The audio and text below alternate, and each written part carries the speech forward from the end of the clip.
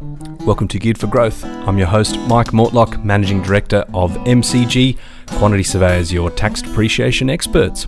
If you haven't already, please subscribe to the podcast, share it to anyone you think it might be of value to, and please give us a rating on iTunes as well, helps us to reach more people. Today, we've got another very, very special guest for you. We've got the founder of Know How Property Finance and the host of the Get Invested podcast, Bushy Martin. We have a chat to Bushy about his background, how he got involved in property and some mistakes he made along the way as an architect getting into property development. But the real focus of this interview is about a property strategy and why calculating what you want to achieve in property is much more important than the individual properties in the portfolio itself. There's some really, really good insights in creating a plan, the importance of having a structure and a strategy, and about the property really being subservient to what you want to achieve in property. It's an awesome interview with a very engaging character who knows his subject matter very well, and I'm sure you will get a lot out of this one. Here's Bushy. Bushy Martin, thank you for joining me on Geared for Growth. Really good to join you, Mike. I've been looking forward to catching up with you for a long time, mate, and the podcast always gives us a good excuse to do exactly that. Ah, beautiful. Yes, it's nice to meet you over the interwebs. I've been a big fan for a while. It's a bit overdue getting you on. Now, though, if anyone has not come across you before, Bushy, can you let us know who you are and what you specialise in? Yeah, mate. So, Bushy Martin, obviously, and Bushy really means boy from the bush. So I'm a country boy at heart. Grew up in the boondocks in Western Victoria and spent a fair bit of my early days in country South Australia. But these days I'm the co-founder with my awesome wife Sonia of our lifestyle business Know How.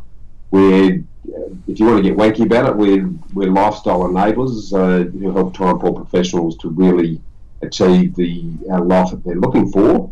And what does that mean in real English? Well, if you break it down, we use property as a mechanism to help you achieve your lifestyle, and we do that as strategists, as finance brokers, and what we call property enablers, where we help you to live more, work less, and do that by helping you to build a property portfolio.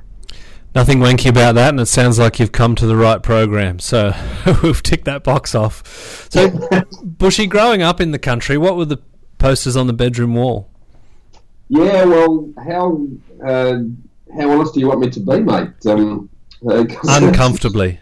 Yeah, because it did change over time, which was probably had a fair bit to do with the testosterone levels as we progressed. But early on, there were lots of cricketers on the wall. I'd mad keen cricketer in my young days.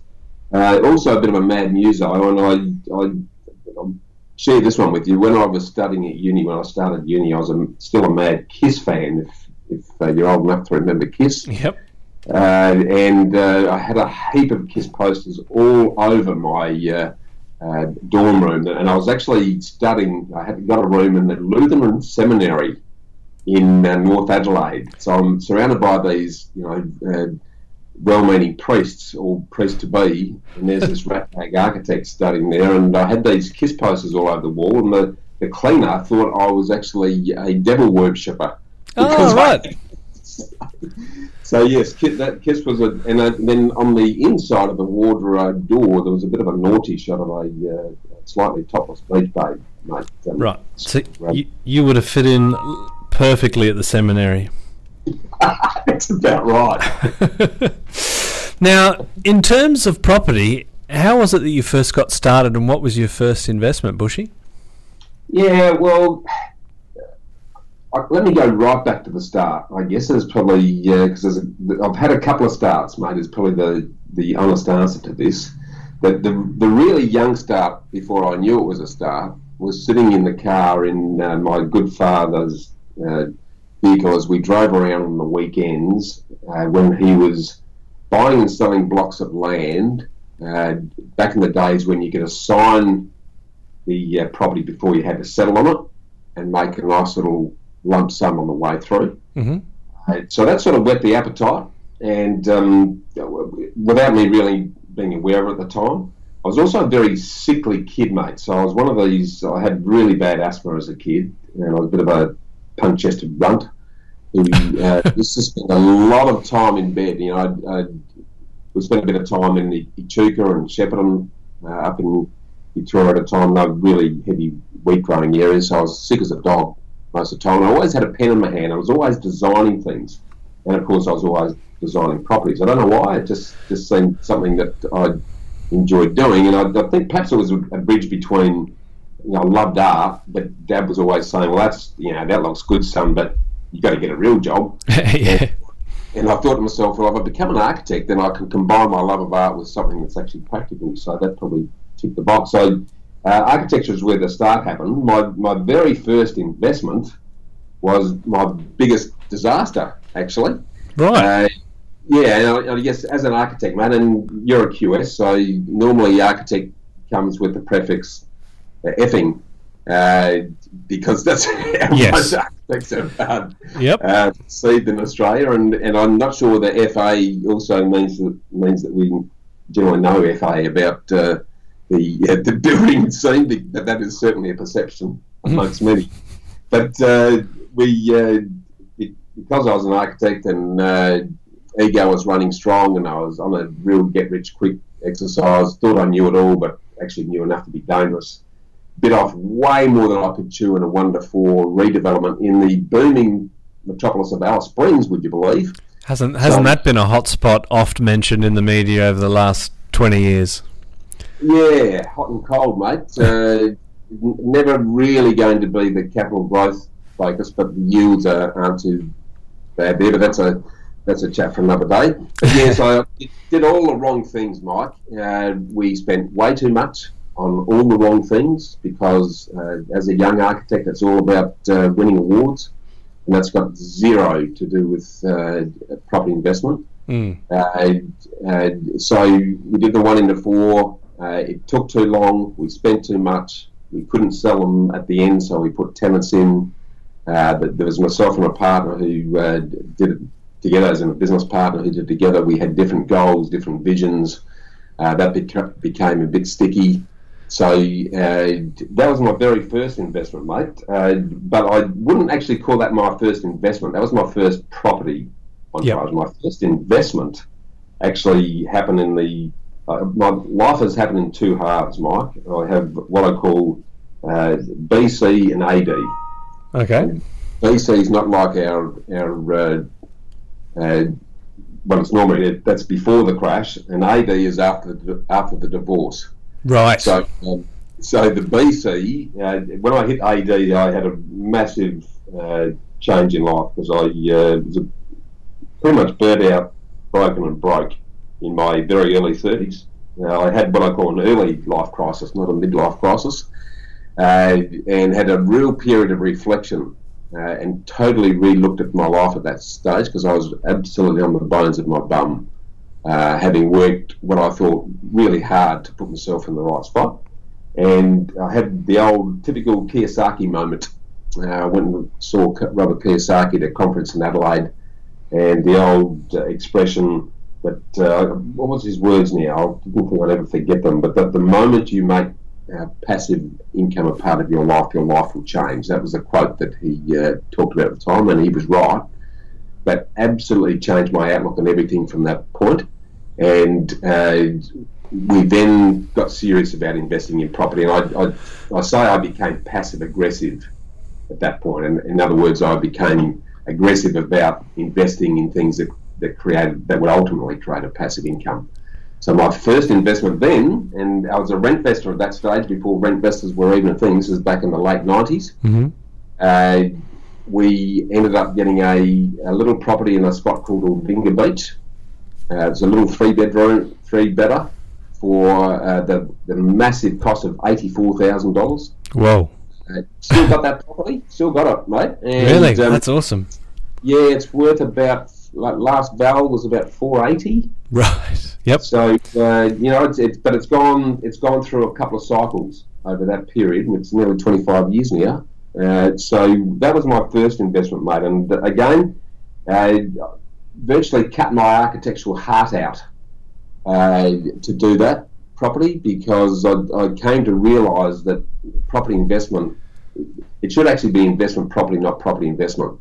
Mm-hmm. Because way too many people focus on the property and don't spend enough energy on the investment.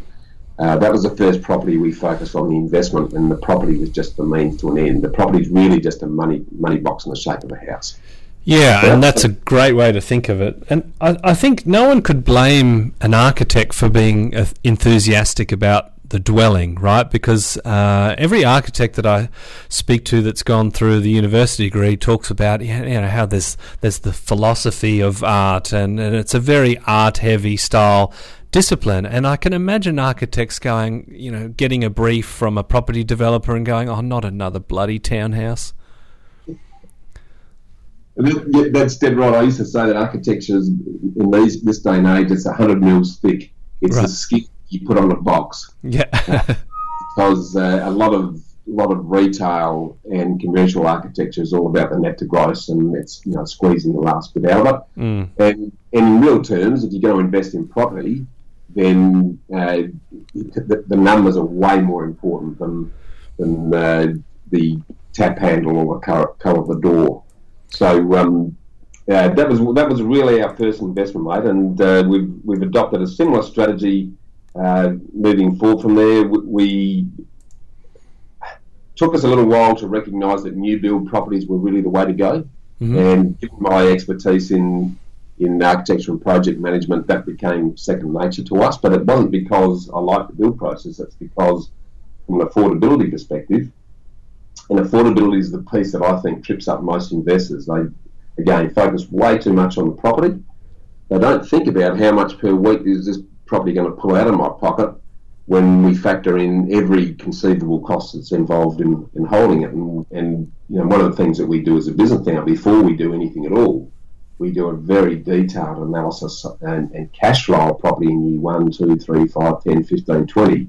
To make sure that affordability is going to line up with the investor's capacity to fund it. So we find that's really key, and the style of property that really lends itself towards much better cash flow and therefore much less reliance on salary savings or impacting on lifestyle are new build infill properties in scarce high demand locations. That's a good sort of merging of two directions that I wanted to take the podcast on, and wanted to just squeeze as much gold out of you as I can, because you've got a very, very keen real estate brain. We will talk about the nuts and bolts, but I wanted to sort of dive a little bit more into the lifestyle. I mean, just things like the fact that you're on a mission to visit every country on earth and you're already 37 deep. Your business you describe as a lifestyle one. Your latest book posits the question, do you want to live more or less, and why freedom is something that is a goal rather than just, I want to get 10 properties in 10 years or any of those other cliches. What is kind of the real driving force behind your Bushy? Yeah, that's changed over time, Mike, but it's all about time, Mike. Yep. I often joke that if kebabs were giving me better growth and a better yield than property, I'd invest in kebabs. We should collaborate for the Australia's first kebab specific podcast. Yeah, you're on that. You're on. Yeah, no, and freedom's a bit of a wanky word that gets tossed around a fair bit as well. Time is the real key, because we all know it's our most prized asset, and it's our most limited asset, and it's got a timeline of itself. So for me, life is all about your enjoyment of time, and the more time freedom you have to be able to do what you want, when you want, with who you want, and then ultimately fulfillment's another word that gets thrown around. For Sonia and I, what we've learned fairly late in life really is that fulfillment really comes from giving freely to others, mate, without ever expecting anything in return. Mm-hmm. And you can only do that if you've got the freedom of time. You can only enjoy freedom of time if your income needs are being met without relying on you to generate it. Yep. So when we say lifestyle, properties are just the vehicles that are going to generate the nest egg that will create the income that will give you your time back, so you can put that into things that are important to you. This is a way to describe property investing that we don't necessarily see a lot in social media and the media in general. Given the fact that you've worked with over 1,800 investors, I'm interested to see whether that's why, or what their mindset is when they come to you. Are they wanting more flexibility and freedom and a passive income that lets them chase passion projects or spend time with family, or are they sort of property focused, like I heard, Launceston's going to boom, so help me get in there, sort of thing? A real mix. There's no doubt about it, Mike. But I guess the underlying theme of it all is that a lot of them aren't really that clear at all on why they think property is the vehicle that they should be adopting, and that a big part of our business is helping them to put some shape around that first. So someone will come to me, just as you say, someone will come to us and say, right, I want to get a property in southeast Queensland. And our first question is, okay, well, let's park that for a minute. What's your ideal lifestyle look like? And they'll look at me strangely, and 99 times out of 100 they'll say, well, no one's ever asked that of me before, and I've actually never spent any time thinking about it. Mm-hmm. And my response to that is, well, if you don't start there and you don't get really clear around what your perfect day, week, month, year looks like and how much that costs, then one, you're not going to know what style and type of property you need to invest in that's going to help you to get there. And secondly, you're probably not likely to last the distance required to make that happen. So a big part of what we try to, I guess, refocus people on is focus on lifestyle first, and then bridge your capability and your capacity with the style of property that's going to help you to get to that destination faster, safer, and more affordably than any other alternative. So the sort of mistakes that we see investors make generally is that, and you've hit it on the head, they focus way too much on the property when the principles, the processes, and the people that you need to surround yourself with are far more important in terms of using that property vehicle to achieve your long-term goals. That's a really interesting point. And when you sort of said about having the commitment and the patience to see it through, it would be hard to do that without keeping that goal in mind, right? It'd be like going on a diet and forgetting that losing weight is the actual outcome that you desire. You wouldn't last 5 seconds. Yeah, it's spot on. So one of the things that we've done to help people with that and create a bit of a visual dashboard that becomes both a magnet and a compass, if you like. As I often say, if your vision of your ideal lifestyle is vivid enough, deep enough, and rich enough, then that becomes magnetic, and you will climb over mountains and jump over cliffs to get there if the desire to make that happen is strong enough. But it also means that on a day-to-day basis, if you're clear on what that is, every decision is then based on, is this taking me closer to where I want to be or further away from it? Mm. And all of a sudden, and then what we do to help them to last that distance, because here's the other thing, Mike. Anyone who's been in property for a long time recognises that a full property cycle, and I'm talking here at precinct level because I'm not a big believer in property markets. People love to bandy that around and use medians and means because it makes good chat and news. Mm. But each area and each location is operating independently quite often. But the growth cycles that you see in a location, generally, if you're very lucky, they'll be 10 years. The average is about 15, and if you want to be safe, call it 20. Yep. So how do we last that 20 years? You're absolutely right. Well, one, we've got to make it affordable, because the other reality is that quite often 80% of the growth will occur in 20% of the time.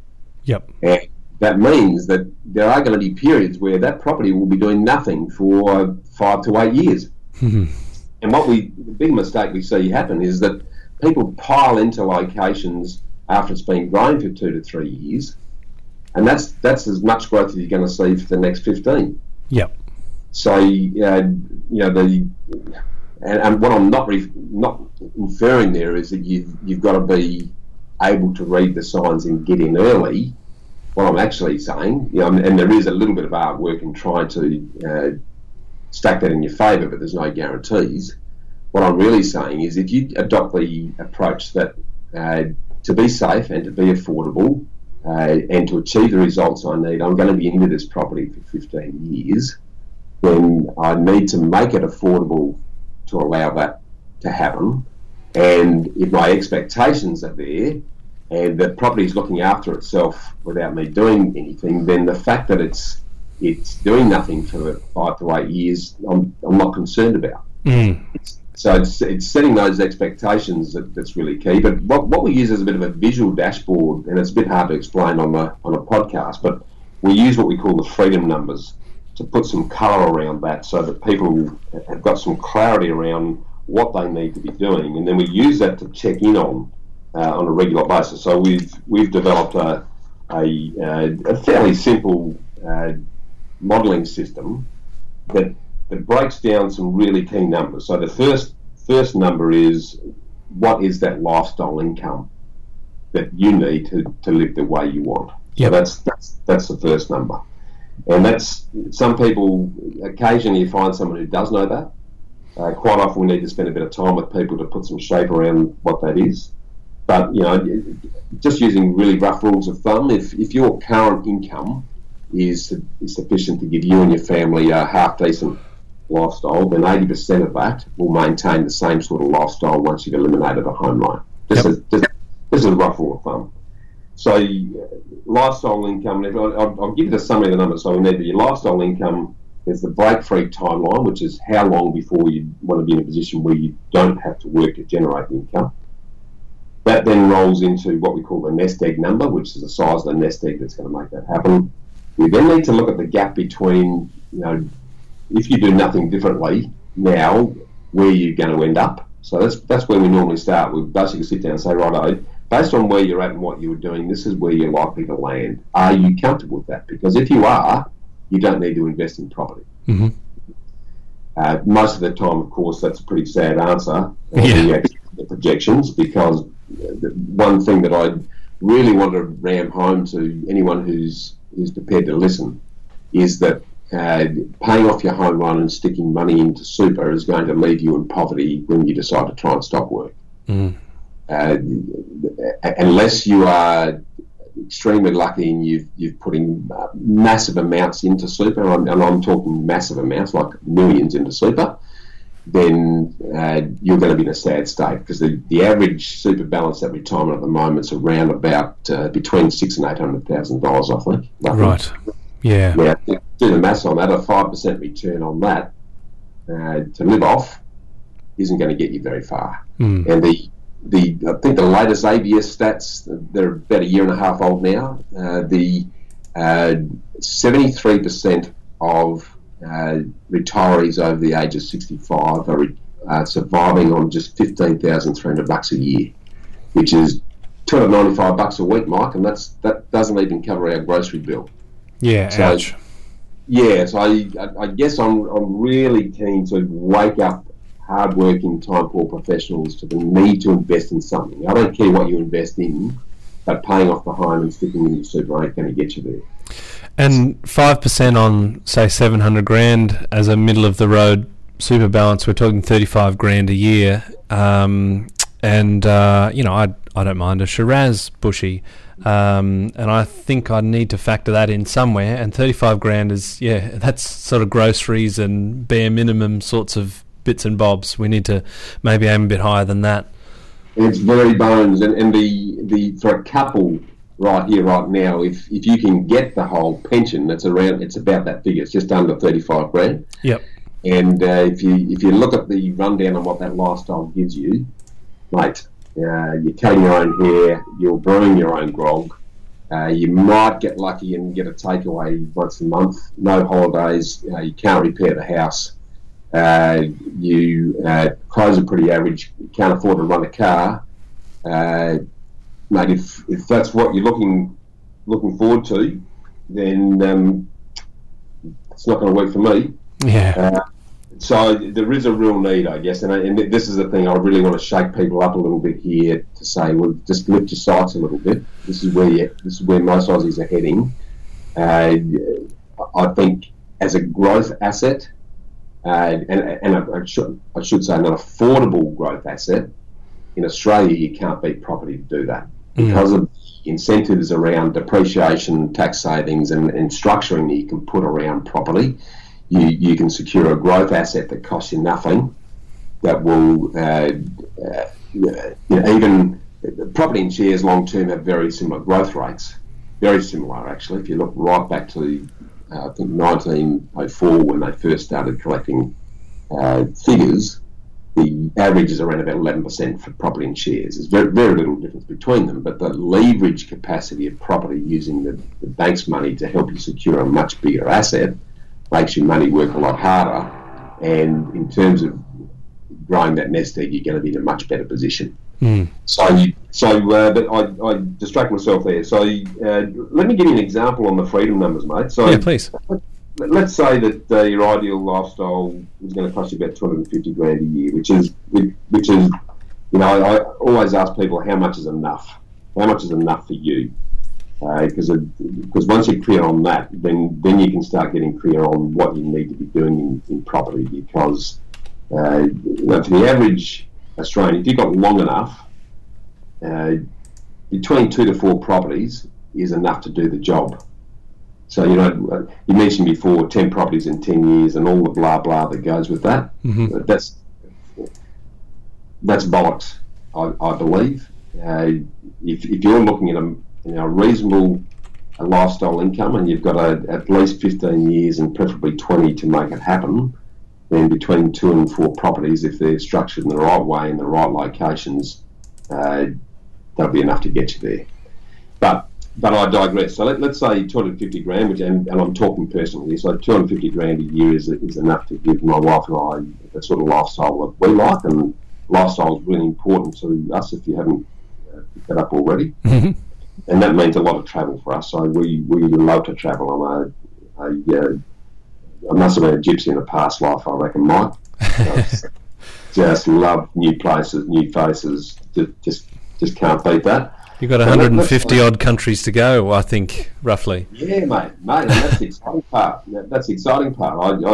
There's an endless opportunity. I don't think I'll live long enough to get there, but that excites me because there's a lot of the world yet to see. But let's say you had 25 years to make it happen. So that's your break-free timeline. That means that the nest egg number, again, I'm going to use some pretty simple rules of thumb here. Yep. But if you're looking for a 5% return, then for 250 grand times it by 20, you do the maths. Let's make it a bit easier. Let's call it 200 grand, and that's 5 million in income producing assets that you need to achieve. Yep. Let's say that your super's worth 350 grand today, and in 20 years' time, let's say that's increased to $1 million. That means that you'd be about 4 mil short of where you need to be in 20 years' time. But if you cascade that back to today's numbers and remove inflation from the figures, then you're about 2 million short. Yep. Now, 2 million short is about 4 good quality homes in high growth locations. Yep. Unencumbered. Yeah, it's spot on. Exactly. So I guess the freedom numbers is a very simple mechanism that we use. One, to put some clarity around if you do nothing, where you're going to end up, and if you're not happy with that, what's the gap between that where you need to be, and then that informs you on what level of income producing assets you need to create. And then we measure that against your capability and capacity to do that. So this is where you start to bridge capacity with the end game, and then start working towards that, all underpinned, of course, by your individual sleep at night factor. Yeah. Because everyone is different in that regard, and the thing I constantly say to people is, if something's going to keep you awake at night, then don't do it. Yep. So it's a combination of all of those things really that sort of brings that together, and then if we're getting together once a year and going back through your freedom numbers, and then having a look at what we call the bare facts, Mike. Here's another bad habit of mine. I've got a shocking memory, so I come up with a really bad acronym for just about everything. Yep. The bare facts, and this is where our finance structuring comes in. The bare facts break down into borrowings, equity, affordability, and risk. And what we need to be able to do to look at what is someone's property purchase power is to look at the lowest of what they can borrow and the equity that they can contribute. We then, once we establish that, we then do detailed affordability analysis of how much per week, when every cost is involved in holding a property, is that property actually going to cost you to hang on to, and then underpin that with the risk appetite that an investor has, and suddenly you've got the top down and the bottom up equation to know what sort of property you need to be investing in. So, isn't that interesting when you're turning it around? I mean, we've talked for a good many minutes without talking about hotspots or 3-bedroom versus 4-bedroom or house versus unit. It's like, what do the numbers need to look like? What's your capacity? How do we hold it? How do you manage the costs, and what are you comfortable with? I think that might be where property investors often go wrong, is they go property first, and all the stuff we've just talked about is like, oh yeah, that's interesting. That'll be a good exercise to do, rather than a critical exercise to do. Yeah, yeah, that's a really good read, mate. That's a really good read, and I think what happens, and I'm cognizant of this. Most people are time poor, and everyone likes property because it's tangible and it's bricks and mortar, and you can get your hands on it, you can drive past it. So what tends to happen is, property is a good idea. I live in one, so I'm a property expert. So I need to find another one like the one I live in, and preferably not too far away, so I can go around there at night and change the washer on the tap. And then when it starts costing them a lot more than what they anticipated, and they're getting calls at midnight and disrupting their weekends, I think that's the very reason why over 50% of first-time investors sell a property within the first 5 years.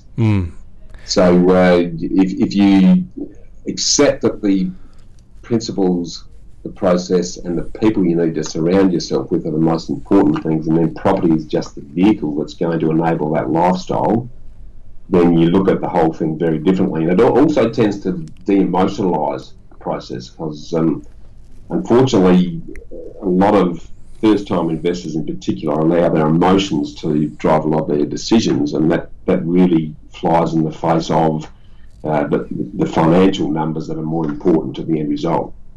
Yeah, I think that's a really huge insight, because once we've got an idea of what our freedom numbers look like, we've got a strategy over what is technically a longer time frame than I think people talk, which is, you're talking 15 to 20 years, and we've done the numbers on what we're able to afford without being forced into position to where we sell, then the property is just kind of the conduit for the goal, and we're able to start running this as a property business. And I've heard you talk about being the manager of your property business, and it employs experts to do jobs just like employees, right? So that's another piece of the puzzle, is trusting people that are experts in their field and paying money for them to help you to achieve those goals, because, as you say, living in a property is not enough to be a property expert.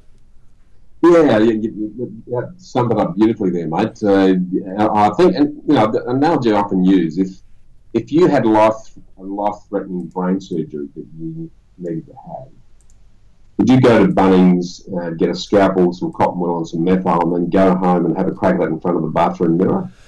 Not without at least a couple of YouTube videos. Well, the reality is that a lot of property investors effectively do exactly that. That's how I built a fence and I regretted it. And when we're talking about, say, a brain or your complete financial future, which to some people is maybe even more important than their brain, no. But people do it, right?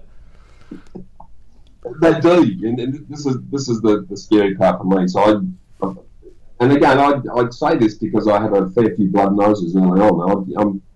It was no different, really. I didn't trust anyone, and that's the big issue for a lot of investors, and understandably, is the trust factor. Yeah, and I mean it's even more so now than it was when I started, because we live in a society where there is very low trust for anything and anyone these days. And what that forces you to do is feel like you need to reinvent the wheel and do it all yourself. But the issue there is you just don't know what you don't know. Mm. And you can be making mistakes that you're not even aware of, and often until it's too late, and then it's a very expensive one. So what I learned after a few knocks around the head was that I needed to be the dumbest person in the room, and for someone like me that was pretty easy, Mike. You're a very humble chap, Bushy, but I definitely appreciate you sort of starting this podcast by talking about being on the bones of your bum, because I think listeners, they tire a little bit of the, I'm 27 years old and I've just bought my 35th property and I've never had a problem, and somehow the banks lent me enough to buy my first 12 while I was earning $310 a week packing shelves at Coles. People don't relate to that, right? So I think it's great, and I think you need a bit of humility, because if you're the smartest person in the room with your property experts, then you might be in big trouble. You are going to be in big trouble, because what you're going to do is create yourself a second job, and that's one of the. And this is another thing for me. An investment's not an investment unless it doesn't require much time or energy from me. Mm. Because if I'm having to put a whole heap of effort into it and create a second job, well, how's that getting my time back? It's not. If time is the ultimate goal here, which for me it is, and it may not be for other people, but for me, having freedom of time is the ultimate goal, then I want to be having my investments set up in such a way that all I have to do is spend an hour a month and a couple of hours at the end of the year packaging stuff up to give it to the accountant. And the rest of the time, that hour I'm spending is just managing the managers. So, I use some shocking analogies, mate, but one of the things that we talk about with our clients is that part of our role with the know-how team is to become your orchestra leader. So we're going to help you write your life symphony. And then once we've got the score down, we're going to assemble all of the best individual instruments that are needed to play each part of that, and then coordinate their input so that they are collectively then delivering your symphony. I like it. There's nothing wrong with that, Bushy. That's a good analogy. But I want to know. Tell me the instruments. Who's lead oboist? Well, I think the key, and this is the missing piece, mate, and this is where the trust issue comes in, is that most people reach out to talk to, apart from family, and family is often the worst person to talk to unless they're smart investors themselves, because their own biases will get in the way. And here's another analogy. I think even Jesus's family didn't believe he was the prophet, mate. So it's very similar in the property sphere. But the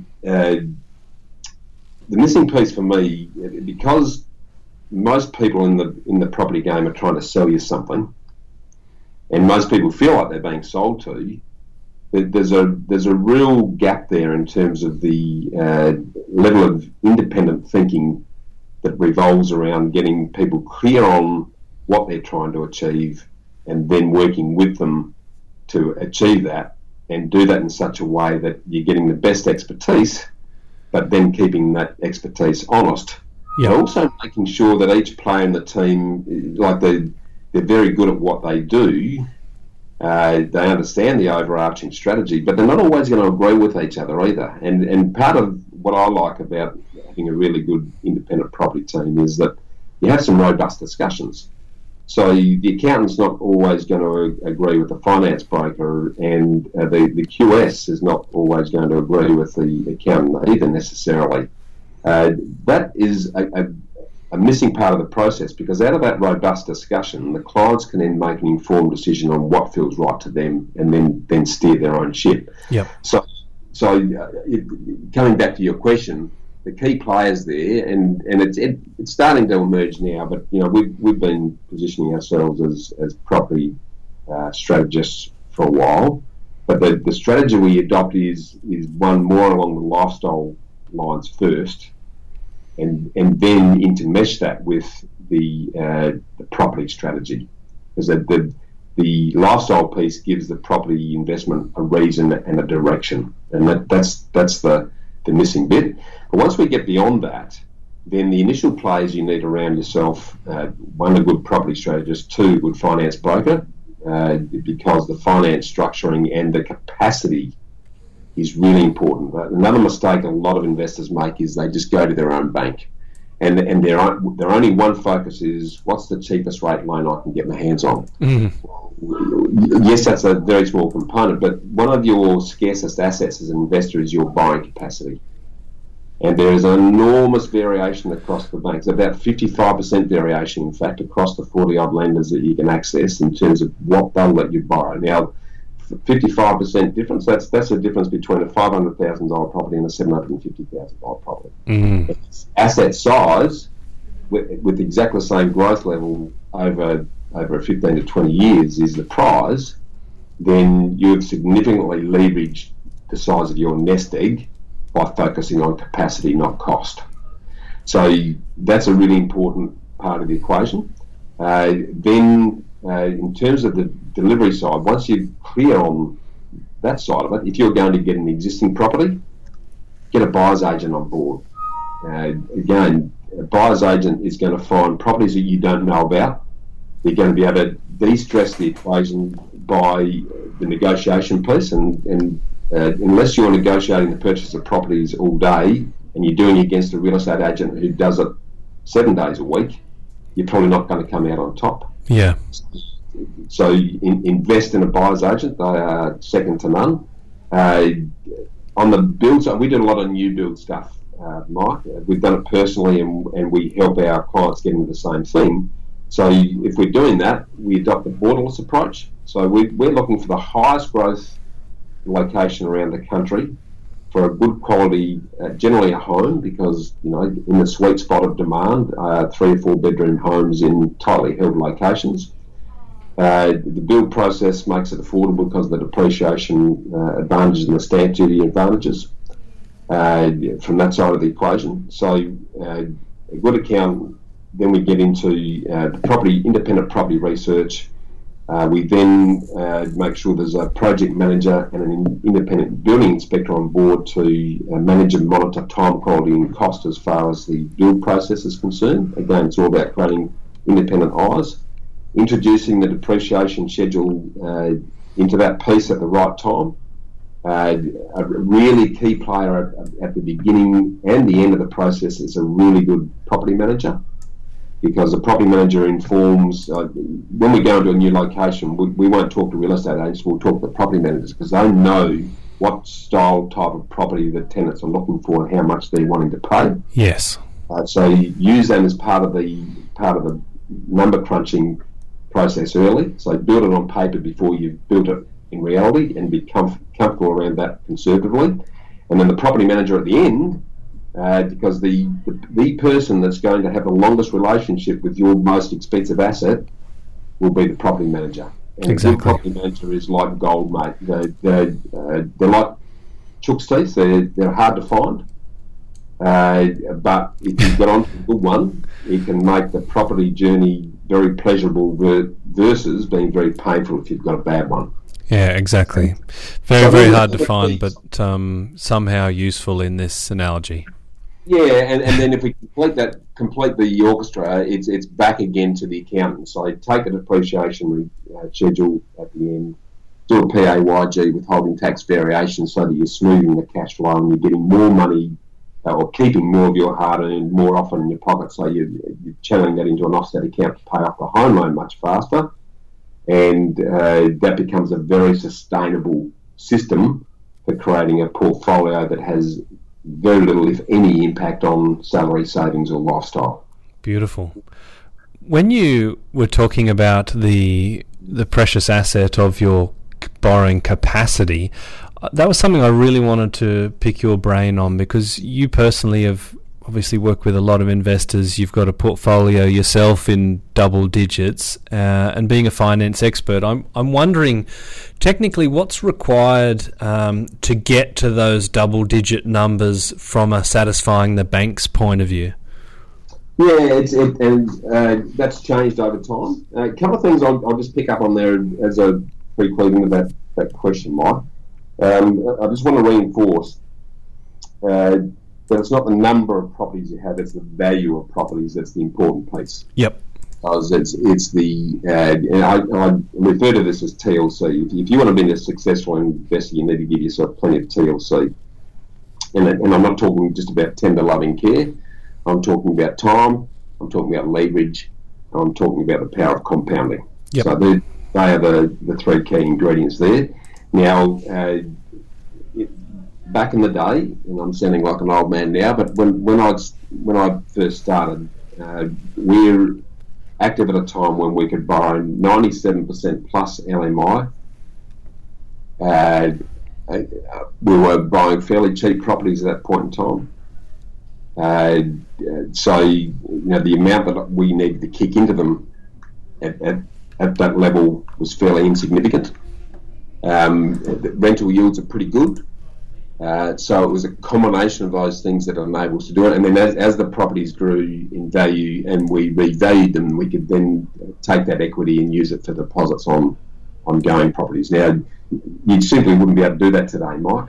And I'm not going to pretend that you can. Because we've got limits at the moment. For most investors, there are still products in the market that you can get to 95% borrowings for existing properties, not so much for new builds. You can go to 90% for new builds with the appropriate lender. But the big equation is optimising the two things that are going to determine how much property you can secure, and that is maximising your borrowing capacity. And in the current state of play, and this is likely to change in March next year with the change to the responsible lending rules, but right here, right now, the biggest thing that is going to impact on your ability to borrow are your living expenses.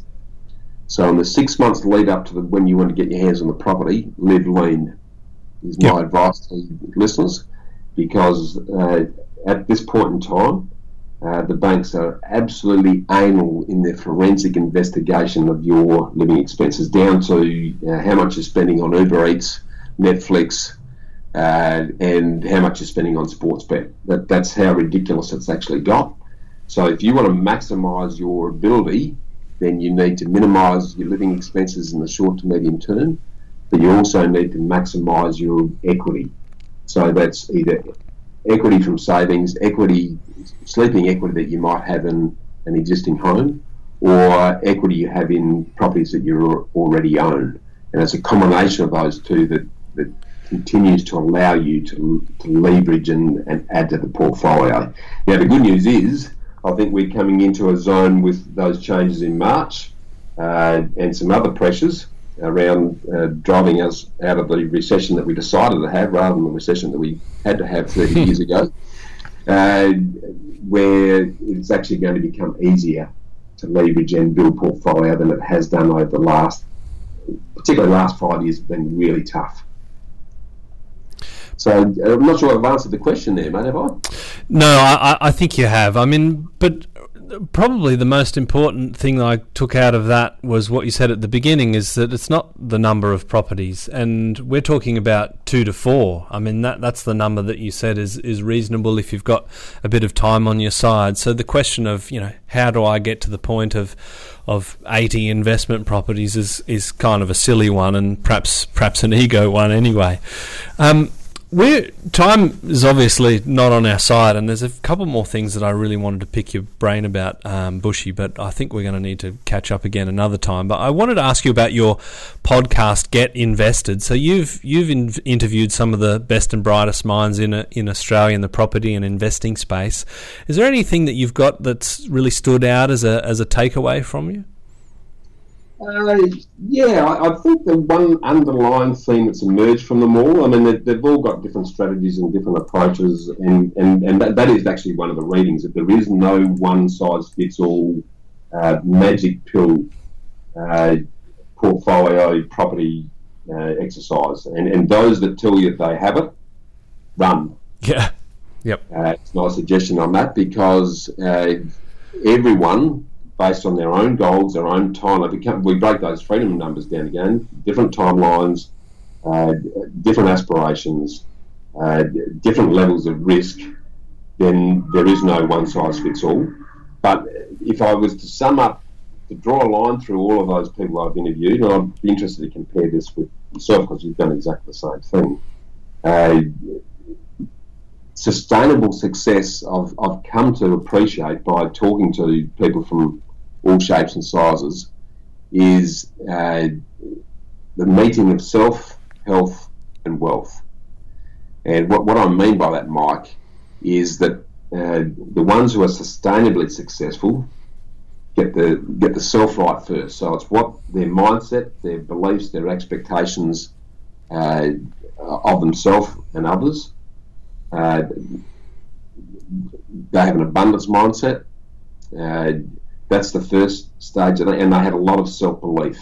They believe in themselves and they believe in the process, and they stick to their knitting.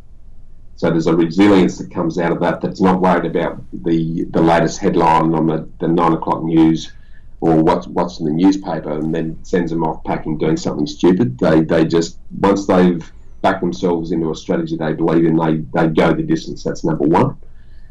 And part of that mindset is a belief in playing the long game, that sustainable success is a long-term game. And the difference with them is that they embrace time then as their friend, rather than see it as an enemy. So many of us these days see time as the enemy. So we're all in this gut-busting hurry to get somewhere yesterday. Yeah. Where if we go, right, well, success is going to take me 15 years, I can relax a little bit. If I can set up my investments so they're looking after themselves and they're not costing me anything, I can actually get on and enjoy life. So the mindset that comes out of that and the peace of mind that flows out of that gives you a different outlook. So that's number one.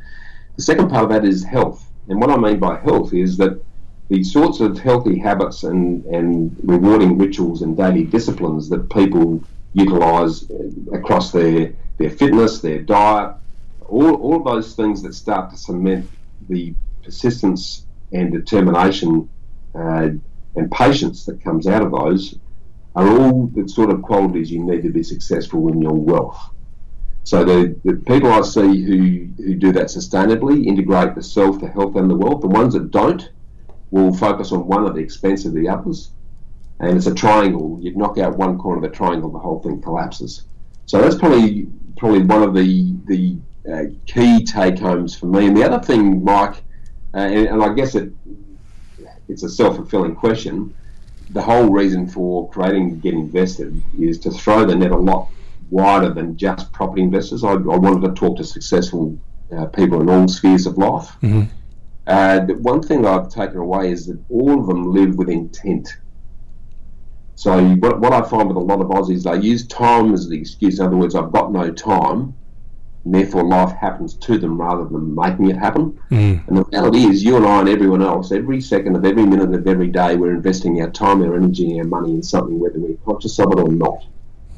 If we become conscious of it, and we, again, as an architect, design it's second nature to me. But if we're living with intent and we're clear on where we're heading and making decisions that are getting us to that point, as long as we're progressing along that journey and becoming the person we want to become as that happens, then life becomes a lot simpler and a lot easier and a lot more enjoyable. And that's the thing I picked up amongst all of those people that I spoke to. They live with intent, they've got a clear vision on where they're heading, and they're actually enjoying the journey because they know they're on one.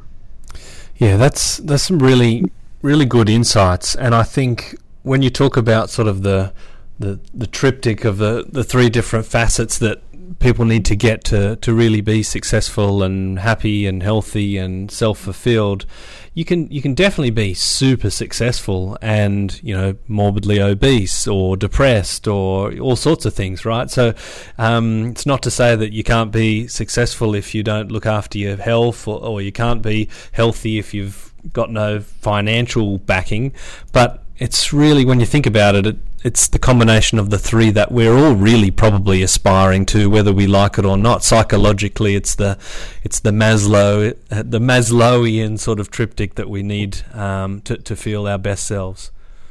Yeah, it's fine. Yeah, well summed up, Mark. Well summed up. And it's not about the money. It's not about the property, and it's not about the money. That's probably the take-home message, I think.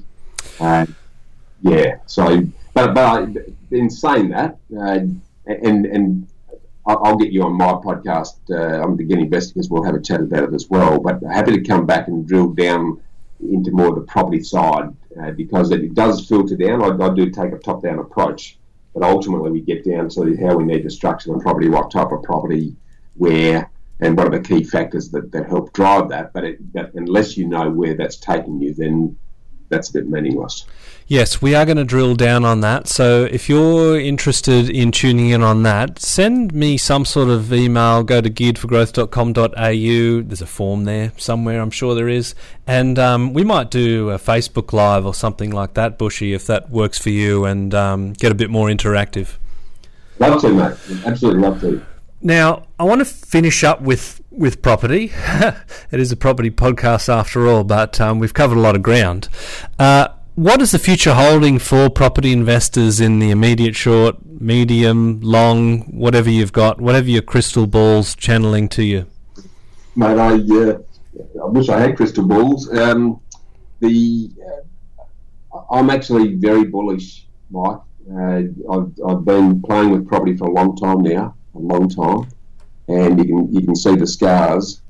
And I'm a very, very conservative investor too. I might add, very conservative investor. I don't like taking risks, so it's the old obsessive compulsive that comes out of being an architect. You become very good at managing risk if you're any good at what you do. And the reason I say that is not many times that I get really excited, but I am really excited because all of the key drivers of growth, both on the supply side and the demand side, but also the sentiment side, because it's the combination of those three that tends to drive property values. All those property planets are coming into alignment. And I've often said that property is a game of finance, not because of the way you structure it, but it's the access to credit that generally tends to drive growth. And if you add that to a major acceleration of infrastructure spend, because if we're looking to invest in property and see property values increase, we're looking for positive change. Now, if you boil it down, it's positive change we're trying to find. And positive change is generally driven by changes in infrastructure and changes in employment, and both of those generally go hand in hand. So when you've got that happening, and which is the stimulus that's flowing through is going to create growth in both of those. And then on top of that, we've got a relaxation in lending laws in March next year that I believe is going to allow people to borrow more and buy more, which will put upward pressure on demand. And then the second wave, because that'll be wave number one, I believe.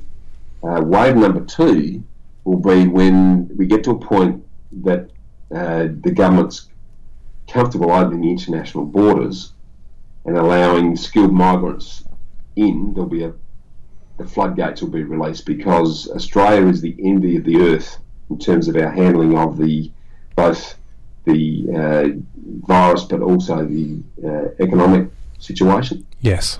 And the government's going to be very pro that, because they know that the reason why the federal government has supported the housing sector so strongly is that the wealth factor that creates in confidence, but also the employment that flows out of it. So you put all that together, lowest rates on record, ability to borrow more. We've got strong infrastructure growth.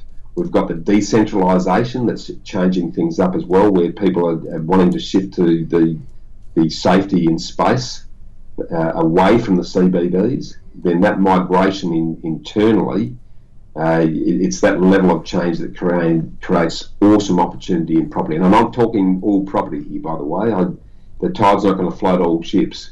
I'm talking good quality property in the right locations where there's some scarcity, are really well positioned, and they're not the places that we've been traditionally looking because of this decentralisation. So I think this sort of concentric waves of change create the ideal conditions for people to do well out of property, and that's not just next year. I think we're in for a fairly sustained period of growth in those good quality locations, in those good quality properties that support that.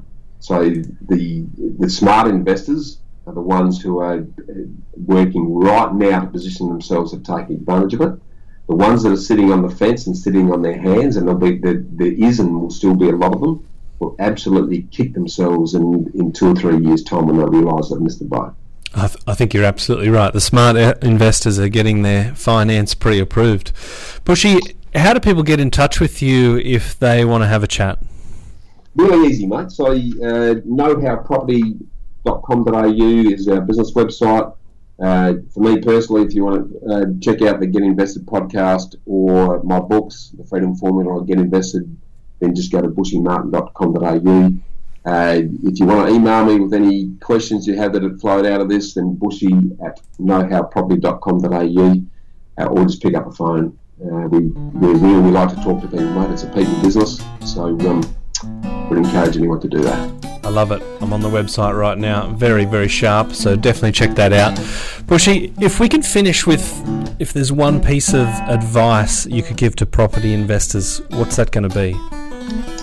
Yeah, it summarises everything we've talked about today, mate, and I'll put it in one sentence: start living by design and get invested.